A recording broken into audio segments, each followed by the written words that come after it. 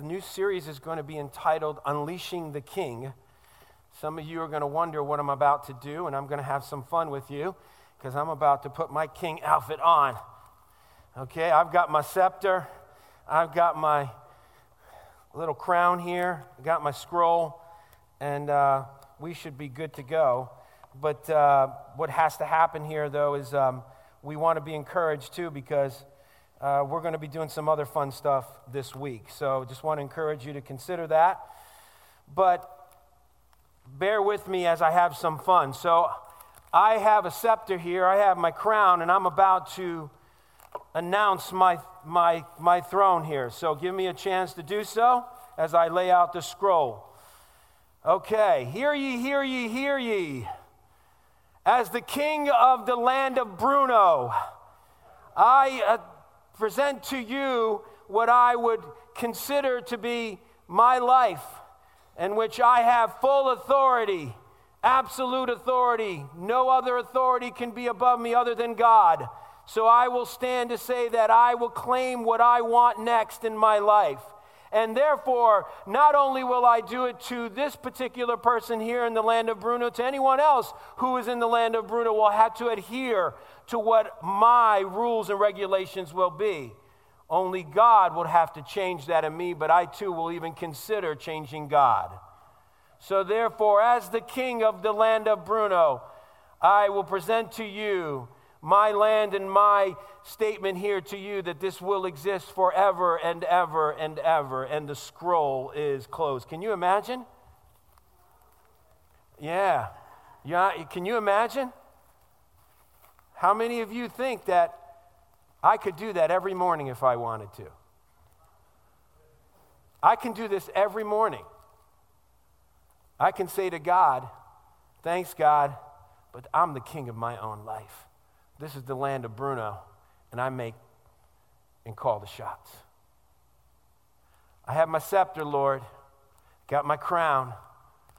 I even make an announcement every morning, not today, Lord, I think I got this one. I wonder how often we don't think about that. Because what is a king? What's the way that a king presents himself to his inhabitants, to the people who live in his land? This is my land. This is the body, the temple. As a Christian, could I even consider that? We have to ask that question, because too often we hear in the world today, when we deem someone to be a king in sports, we call him King James, the basketball star. Why do we call him a king? Because he reigns. He reigns in basketball. No one plays at his level. When King James plays, no one is in his land. He's in a land of his own. Or when Michael Jackson was deemed the king of pop, no one is like Michael. Michael's a diva. Although he has passed away, sad life, he was deemed forever the king of pop. No one could dance like him. No one could sing like him. Michael Jackson was in a land of his own.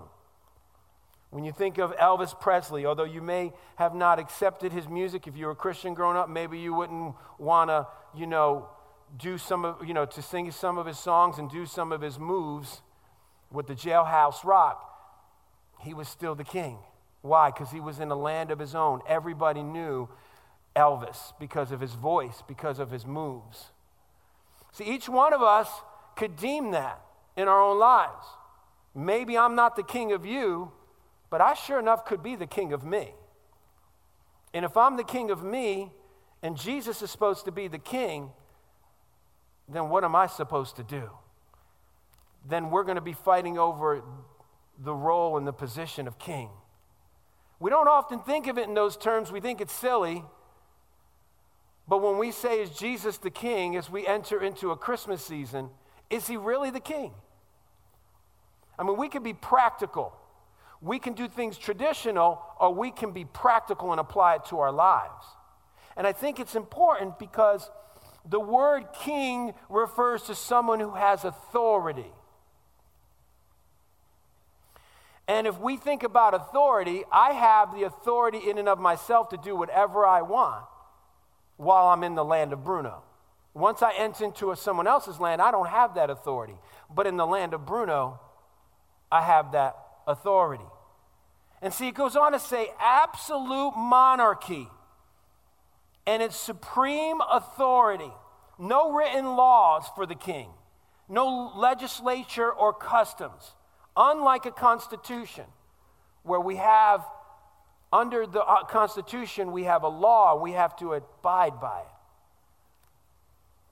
See, and even in the Hebrew kings, they did not rule on their own right, though, because, see, they were chosen by God and led by God in the country of Israel.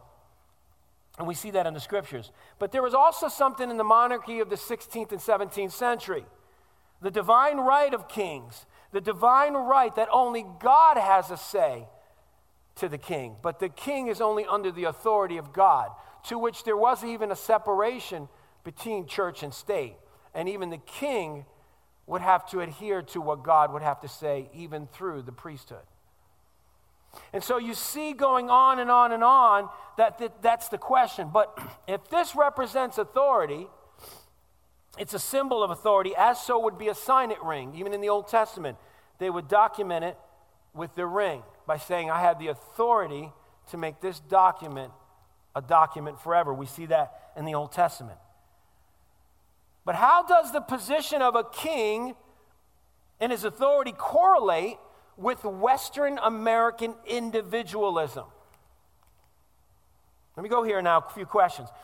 If the king has only one authority according to the divine right of kings with God, as we continue in our culture, individualism has taken the role of authority in our society. There has been less accountability and more tolerance, more and more of seeking and exploring loopholes to gain their individual preferences. Now watch now. As believers in Christ, have we adopted this theory that in our individual preferences is more important than even what God would desire for us to do? So much that we're willing to fight because we don't want to be corporate. We want to be individuals. And we have preferences.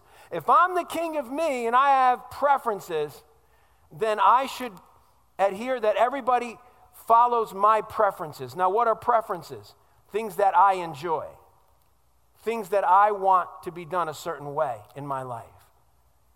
And see, as Christians, we have to ask the question, is our priority always for the believer to be happy? Is the priority for Americans to be happy? And see, why is this correlation? Why am I sharing all of this? Because we live in a society that is of capitalism. And is it possible that Americans could become possessive? Does the Bible teach us to encourage to be possessive in our things? Amen, sister. So I do not believe the problem is capitalism. As individuals, we have a responsibility to make decisions and are accountable to our decisions. But we really, really need to ask the question, do we really own what we have? No. We know we don't. Do you know, because my wife and I have experienced a lot of deaths this past year, especially in the past 5 weeks, we've seen 3 people in our family die. And as I think about it, and I saw a picture of my mom yesterday because I was pulling things out of the car in the glove compartment, and I saw the picture of my mom when it was her funeral. It blew me away because I couldn't look at it. I had to turn my head because I just start to drop and cry. But why? Because I asked that question. Everything I have, everything I claim to own, if God takes me, it's gone. It's no longer mine. It's no longer mine. And see, if God is God and he owns everything, then who is the king? Am I the king? Do I own everything? Can I call the shots? Can I be the authority? Can I say what I'm going to do and I don't even have any clue what's going to happen next? Can I control the events in my life?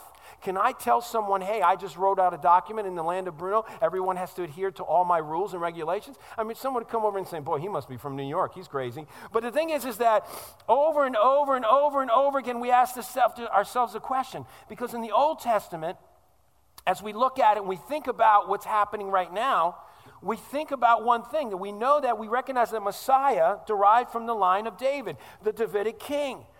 And as the Davidic king and the Davidic throne that lives forever in the lineage of Jesus, the Messiah, we know in the book of Matthew there are 42 generations that reaches to Jesus. And 14 times 3 of 14 different generations at that time was equaling up to 42. We find ourselves when we're working and working, but what happened? We find that Jesus, the Messiah, was born the king. And he's the King of Kings. And if he's the King of Kings, then we have to ask ourselves the question again. But when we make decisions or we claim for our own possessions and we can determine our future, how do we know? Unless we're willing to give it up. See, Jesus himself, thanks for putting up with me there for a minute. Jesus himself, when he had to come forth, and he was confronted with many different kinds of people. The struggle that he had to do is that he is God, he is the king, he's walking on earth, he's around 30 years old or a little bit younger, and he's working around preaching the kingdom of God. And he comes across different people, Pharisees, different tax collectors, people who were normal people just living in the towns and the cities. And people would long to see him, hearing that he was healing people from diseases, from where they were crippled and lame and they were able to walk again. The news is going around and around. It wasn't CNN, it wasn't Fox News, it wasn't MSNBC, it wasn't the Facebook, it wasn't social media, but the word was getting out because human beings seem to carry out news better than any social network we can ever imagine. Why? Because the word was getting around that Jesus, this so-called normal individual who was born in a manger, a stinky old manger, all of a sudden they hear that he's doing miraculous things, divine things, things of miracles that they could have never have heard of other than a prophet of old. And here they thought Jesus was just a teacher and a prophet. And over and over and over again, we have to ask that question because Jesus has come across so many different individuals. And now we see in Matthew 19, if you would turn there, he comes across an individual who is a young man who owns a lot of possessions. Some would see this even in the book of Luke as the young rich ruler. But we come across a young man, and Jesus, it says it right in verse 16, and behold, and now, even in the narrative, the Greek and the Hebrew, it means that now we come to this narrative. And this narrative has come to where it says a man came up to him saying, "Teacher, what good deed must I do to have eternal life?"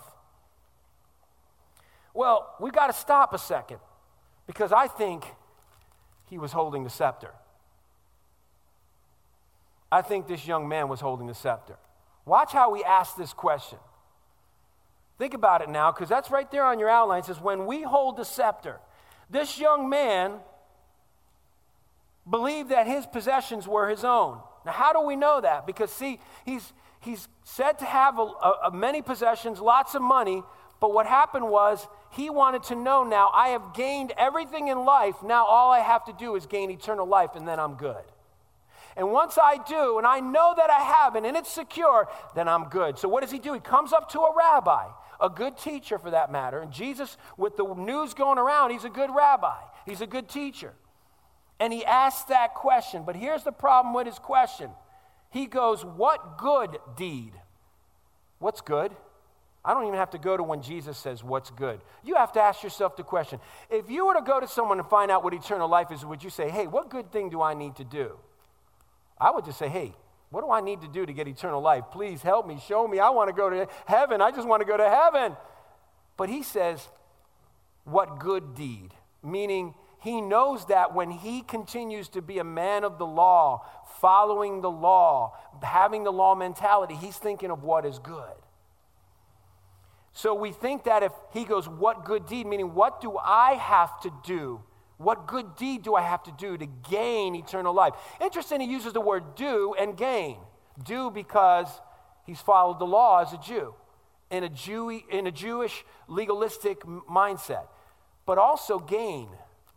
Can you imagine someone who owns lots of possessions with lots of money? He's thinking about gaining something. If you are a businessman, always in the stock market, always working with numbers. You're always thinking about gaining. If you have a lot of money, you want more money. They say the people who don't give, the people who give less are people who are rich. Why? Because they're trying ways to gain more money. Why? That's security. So what is he doing? He's trying to gain security by asking the question, what must I do to gain? Just like in money, what must I do to gain more money? So the mindset is there. And he's going on, but here's the problem. Who is he talking to? Jesus, the King of Kings, the Messiah, the one who came to be born in a manger, simple, humble. Yet we would think that he would come in a robe and array with a crown and a scepter, but he came as a stinky old manger with smelly, nasty animals. I got to tell you something. I'm from the city. If I get anywhere near Lancaster, I start to almost vomit. To think about the smell that you have to smell in Lancaster is beyond it. I'm not going to say what I'd rather smell, but let's just say this. I don't like the smell of cows and sheep and all the stuff, but my father-in-law, he loves it. We were hanging out a few months ago, and my son and I were showing him some pictures, and we were showing him some pictures. His son, my brother-in-law, was showing us some pictures of his vacation. I said, Dad, you want to check these pictures out? Some history here. He goes, not unless it's sheep and cow, I'm not interested. And I kid you not, that's my father-in-law. He loves sheep and he loves cow. I hate it because the smell is ridiculous. But the idea is that what you have to understand is that too often, here he is standing before the King of Kings and the Lord of Lords. But when we're holding the scepter and we want to do something to gain, your next point, we fail to see the God-man. Do you know, he didn't even know he was talking to Jesus. He saw him as a teacher, he saw him as a rabbi, but he didn't see him in his ray of king and royalty, and he's the one with the authority and the scepter. See, this young man was so filled with the mentality he had to do something to gain eternal life, that he had to gain something to gain money or something to earn it, that he lost the whole picture and he failed to see the God-man. 2, we fail to see that we are man. So we fail to see the God-man when we're focused on ourselves. He failed to see the God-man, and we fail to see that we are man. Look at what he says here. Because in verse 16, again, he goes on, the idea that he said when the man came up and he said, Teacher, what good deed must I do to have eternal life? He was focusing on himself. Jesus said this, why do you ask me about what is good? There is only one who is good. See, he said, why do you ask me what is good? I'm going to point you to the one who is good. See, what he did was Jesus turned the conversation and said, there's nothing you can do that's good. Go hold up your scepter all you want. You still can't gain your way to eternal life. I'm going to tell you about the one who is good. Why? Because Jesus said, you can't do anything to gain eternal life, but you must be in your being perfect to enter into eternal life. See, that whole mindset was he forgot that he was man, because man can't keep the commandments. That's why he goes on in the next one is like, we fail to see that we are not righteous. Why? Because he goes on to say this. He goes on to say, there is only one who is good. If you would enter life, keep the commandments. See, in Leviticus 18:5, there was a commandment even in the Old Testament from the law. And in Leviticus 18:5, there was a statement that says you must keep the commandments. But the commandments were not to be kept to gain something. They were kept in a sanctification to be set apart from all the foreign nations around us and around them. And so what happened was when he said, and the author wrote, he says, you shall, in 18:5, you shall therefore keep my statutes and my rules. If a person does them, he shall live by them. I am the Lord. So what he's telling him is that if you want to know what is good, then I'm going to point you to the one who is good, God. He's not denying that he is deity. And then he goes on to say, you want to be good? keep the commandments. No, wait a minute now. I'm going to hold up my scepter saying, yeah, I can keep them. Or I can say, Lord, that's impossible. How can I keep the commandments? If I keep the commandments, that means I'm to be perfect. I can't be perfect. It's impossible. I fail often. And see, that's what the mindset is going on here. Is that over and over and over again, there's this idea that he's forgetting that he's saying what. So when he goes on to say this, he, instead of saying, I can't keep the commandments because I'm man, I'm imperfect, I'm not righteous, then he goes on, he goes, which ones? So right there, you and I know he's failed. He's failed the test. See, Jesus says, keep the commandments. Our reply should be, no way. He goes, which ones? Meaning, I think I can do it. In fact, it's possible that I can do it. I say impossible. But when we live by them in our sanctification, does that save us? No. When we obey God, we don't gain eternal life by it. People will know that we are his disciples if we have love for one another, if we obey his commandments in the book of John. But when we hold up the scepter and say, I'm the king of me, I make my own choices, you and we're not obeying God. We don't see Jesus for who he is. We miss out on that. We forget that, and we fail to see that we're just man, and we fail to say that we're not righteous. So we're at times saying, which ones? At times in our lives, we start to think, if I just obey enough, God will bless me enough, and then if he blesses me enough, he'll be pleased with me, and if he's pleased with me, then he'll give me more blessings, and then I'll just have a happy, happy life. But God's saying, no, all I want you to do is let go of that scepter. But we put a kung fu grip on it, and I try to get anybody to take my scepter away. Because what we do is we go like this with two hands and saying, I need to call the shots. God's saying, but you want to be blessed. I do, Lord. I'm going to do A, B, and C for you, and then you're going to bless me. But I still have to hold on to my scepter, because if I hold on to my scepter, then I know I can control my life. And God's saying, no, that's what Jesus is saying to this man. Which ones? He goes, okay, let's go a little further. So what we do is we don't just hold it, we hang on to it. We rely on it. We hang on to the scepter. See, the young man said, which ones? I've kept them all because I am righteous, is what he's saying. I know that I've kept the law. Go ahead, Lord, test me. I got this test aced. Was there any humility there? He wanted to know the bare minimum so he could say, I fulfilled the task. I passed the test. I could still hold on to the scepter. But see, he really didn't have any interest beyond this. But Jesus continues. Why? Because when we hang on to the scepter, we think righteousness is attained by what we do.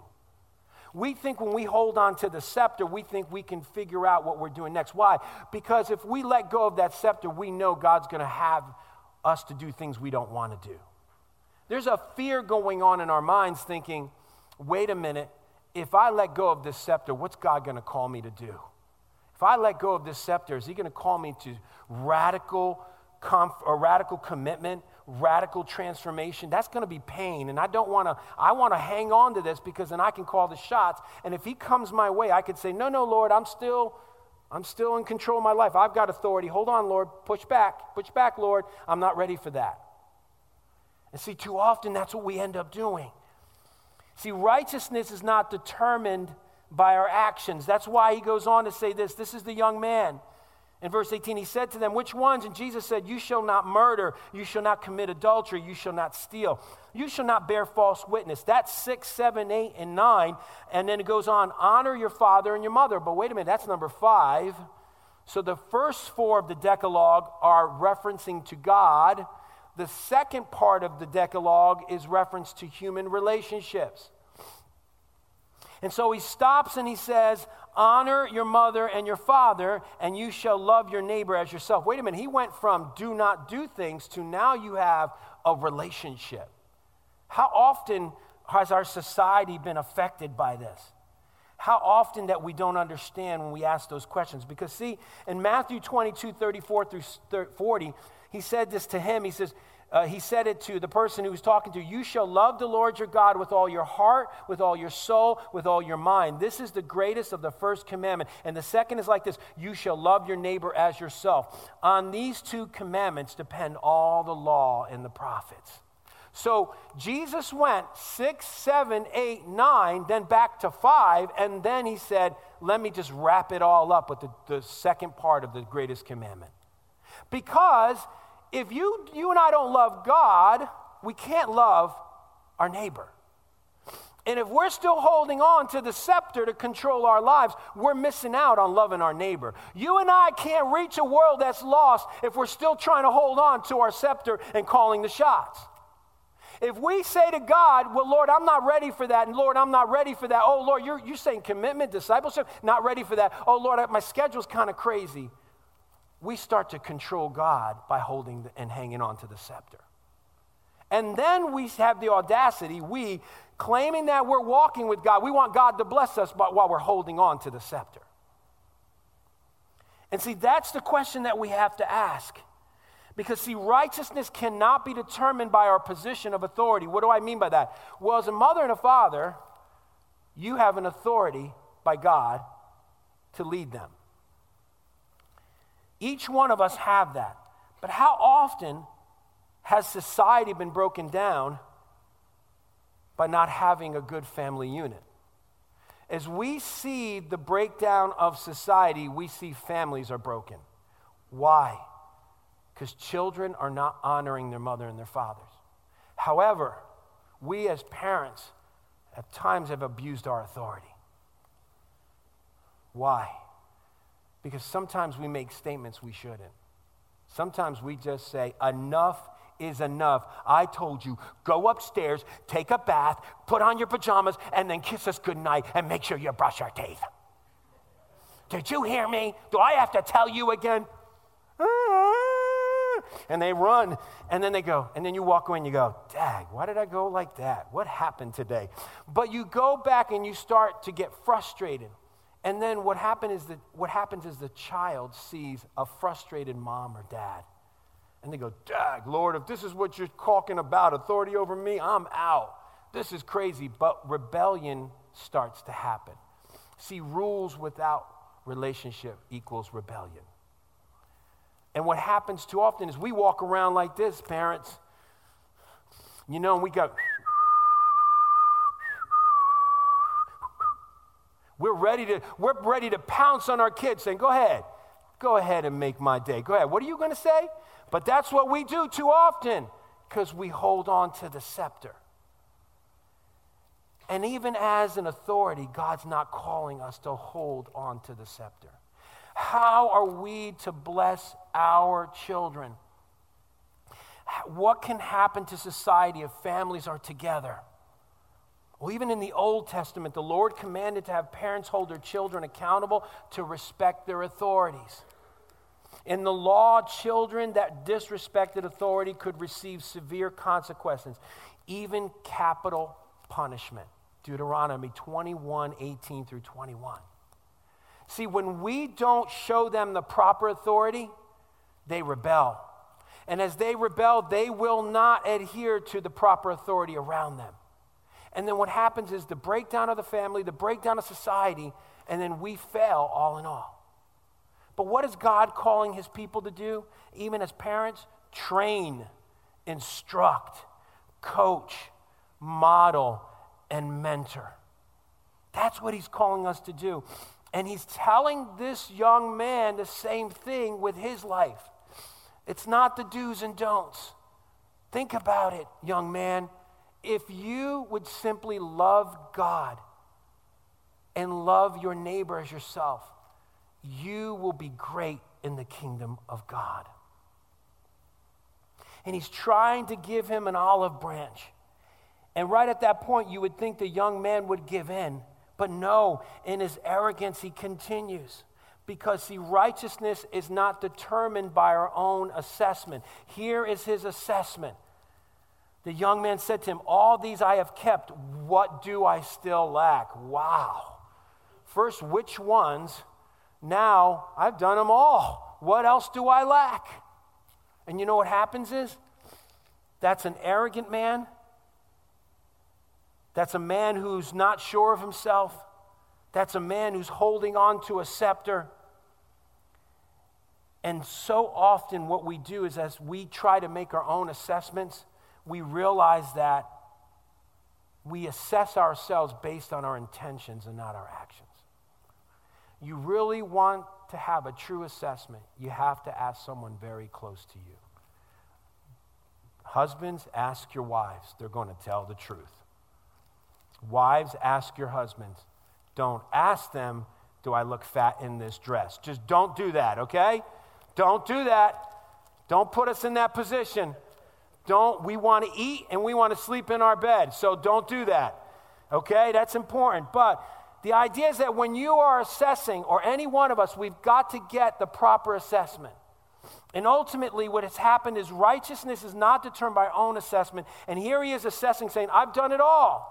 See, what happens is when we do that, when we hold on to the scepter, there's insecurities because we're leaning on to something. Inadequacies, we need something to hold on to. We get selfishness, we get arrogant, we get prideful, we get fearful, and then we become self-righteous. And see, God is saying, though, what does this all lead to when we hold on to the scepter? Pain, bondage, depression. When he says, what do I lack? Wow. But you know what? I got a box over here. And sometimes what we do, it's an attractive box, brown in color and nice little statement on there. I put God in my box when I hold on to the scepter. But this is what we do. If you have a box that says, I put God in a box. Submission? No, Lord, not ready right now. I'll put that in the box. Disciple a person? No, not ready, Lord. I think I'll put that one. Not ready yet, Lord. I'll just put you in a box. Devotional time. Lord, I'm tired. I've got a long schedule. I got 7 kids, and I barely have time to talk to my wife. Lord, devotional, I'll pray on my way to work. Give up the TV. Now, come on, Lord. Really? My favorite TV show to spend time with you? I mean, Lord, you're asking a little bit too much now. Can we give it a little bit break? Hey, I need to put that one in the box. Intimacy with God. You'll never get it. You and I will never get it unless we're willing to give up something. And see, this goes in the box. We start to do this and then give up my hobby. Lord, I'm not ready right now. See, we put God in a box. We say, God, here, you know what? I'm going to just kind of carry you around, and when I need you, I'll call on you. But right now, I'll just kind of... And we put him in a box and say, you know what, Lord, I'm busy right now. I'll put you over here for now. You know what, I'll be okay without you. I can handle it. No problem, Lord. I know what to do. I know what to say. I've been in the church for 35 years. I know what to say and how to say it and how to smile and look good, but I'll keep you in that box. See, too often what we're doing is we're trying to put this together because we're still holding on to the scepter. And then we go so far as with the young man and saying, what still do I lack? He hoists up the scepter. Now here comes the authority. And your next point on your outline there, he hoists it up. And he says, wait a minute, I know I still don't lack anything. Lord, you can't tell me there's anything left because I've done it all. Lord, I know how churches run. I know what you're going to do. I know the game. He goes on, I know about law. I know the law mentality. I know what I'm supposed to do to keep the commandments. And then Jesus just throws a knuckle curve.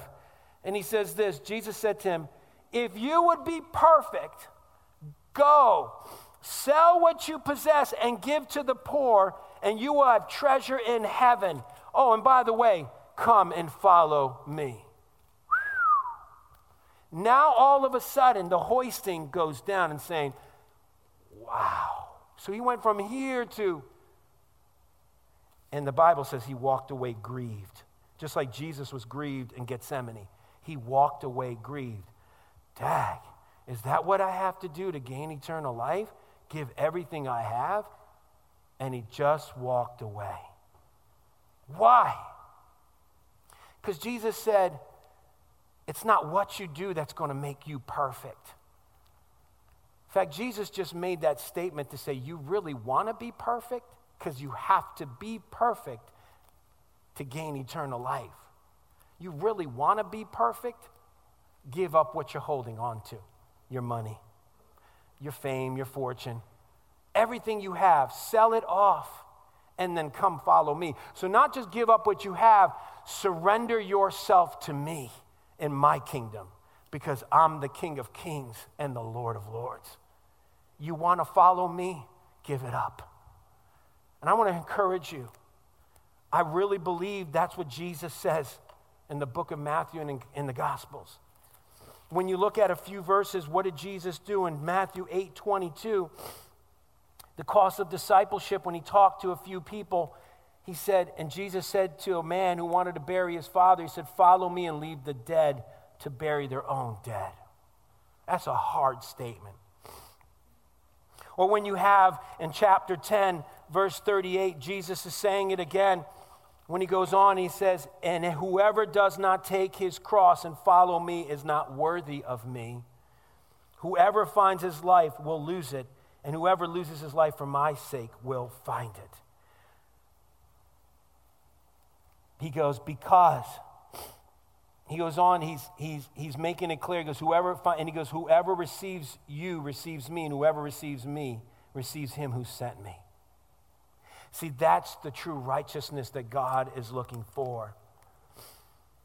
And it's important for us to understand, too, in chapter 16, he goes on again, he says the same thing, just talking about the following me, because he called his 12 disciples and he's called to follow. 24, he says, then Jesus told the disciples, if anyone would come after me, let him deny himself, take up his cross, follow me. For whoever would save his life will lose it, but whoever loses his life for my sake will find it. He said it again. And then he goes on, for what will it profit a man if he gains the whole world and forfeits his soul? Or what shall a man give in return for his soul? See, when we hold on, we're forfeiting what God can do to bless us. And see, God's saying, when we hoist it up, we refuse to commit to following him. When we hoist it up, we refuse his treasure. Because see, he wants to bless us. See, spiritual treasure, like I said earlier, when I die, I can't take anything with me. The millions and billions that a billionaire has cannot take with him in eternal life.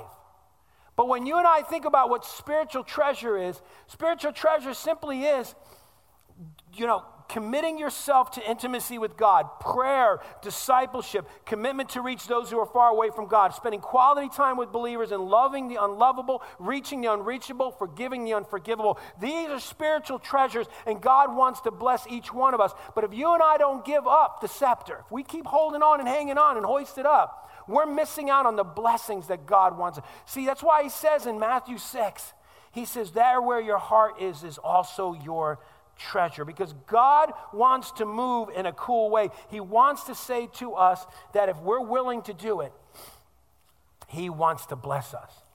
Because ultimately, if we don't give up the scepter, then we refuse to love. And to love is unlike the world's love. It's not loving someone who loves you, but it's loving someone who mistreats you, who says wrong things, who spits at you, who says he hates you, who says he doesn't want to have anything to do with you. When you can learn to love that person, you got to let go of the scepter before you do that. I have seen that in my life. I've experienced that in my life, and I can tell you that it has been an amazing peace that you can receive from God when you love someone who's not lovable. But God is calling each one of us, but what we do is we hold on to the scepter, and this is what happens. We miss out on the treasure because we're not willing to commit. See, holding on to the scepter reveals our heart.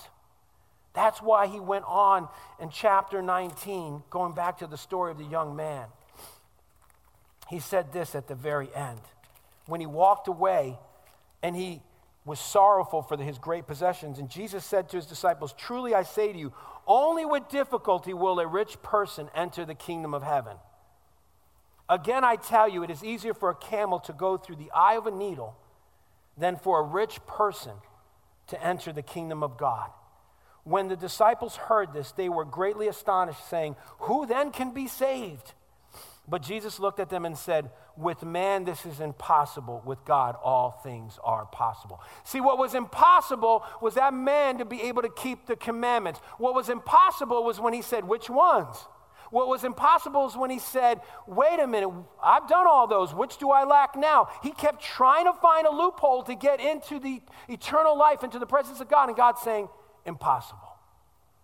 But all things are possible. When we hold on to our scepter, and we want to do what we want to do, we not only miss on the freedom of enjoying him and going to a new level, we really can't truly receive the blessing of God.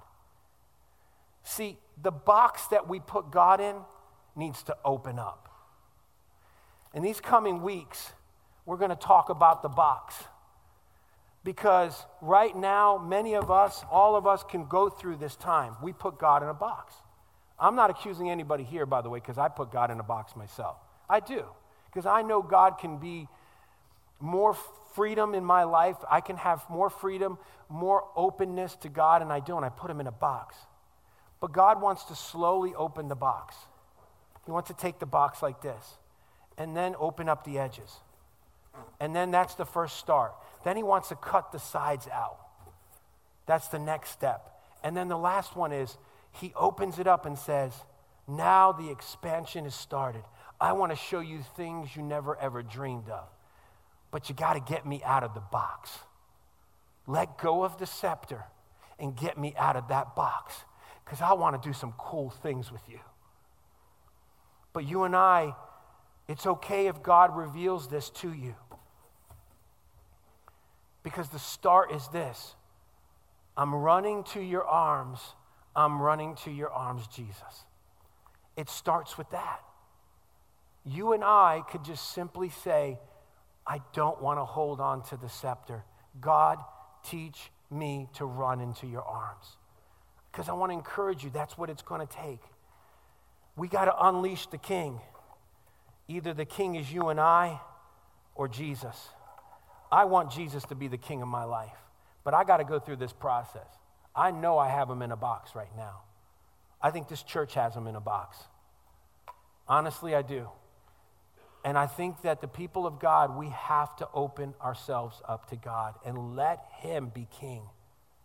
Whatever that means. Whatever that means in your life. Whatever that means for this church. Whatever that means.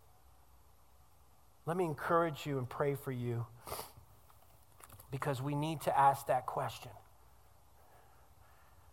And as we go moving into a communion time, we have to ask those questions as well as we reflect on God and what he can do for us. Let's pray. Father, thank you.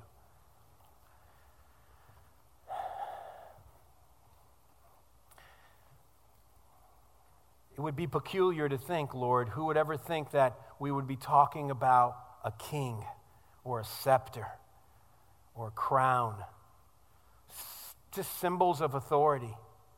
But yet we are reminded that even when we celebrate Christmas to know that Jesus, the King of Kings, the King is born, was the start for us, salvation.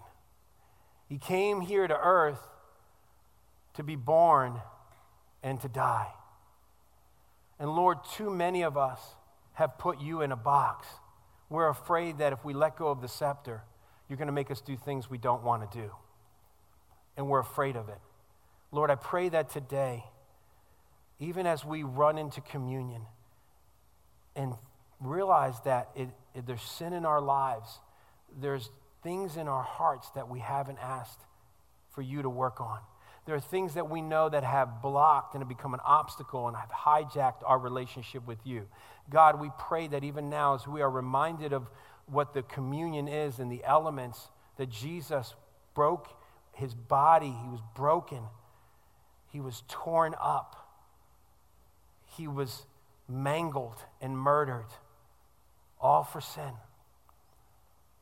And God, I pray that you would encourage us right now as we consider that, to be open to what you want to do in each one of us. So Lord, we pray that as we go in a time of communion, let it be a time of rest, but a time of reminding that we need to confess our sins to you. In Jesus' name, amen.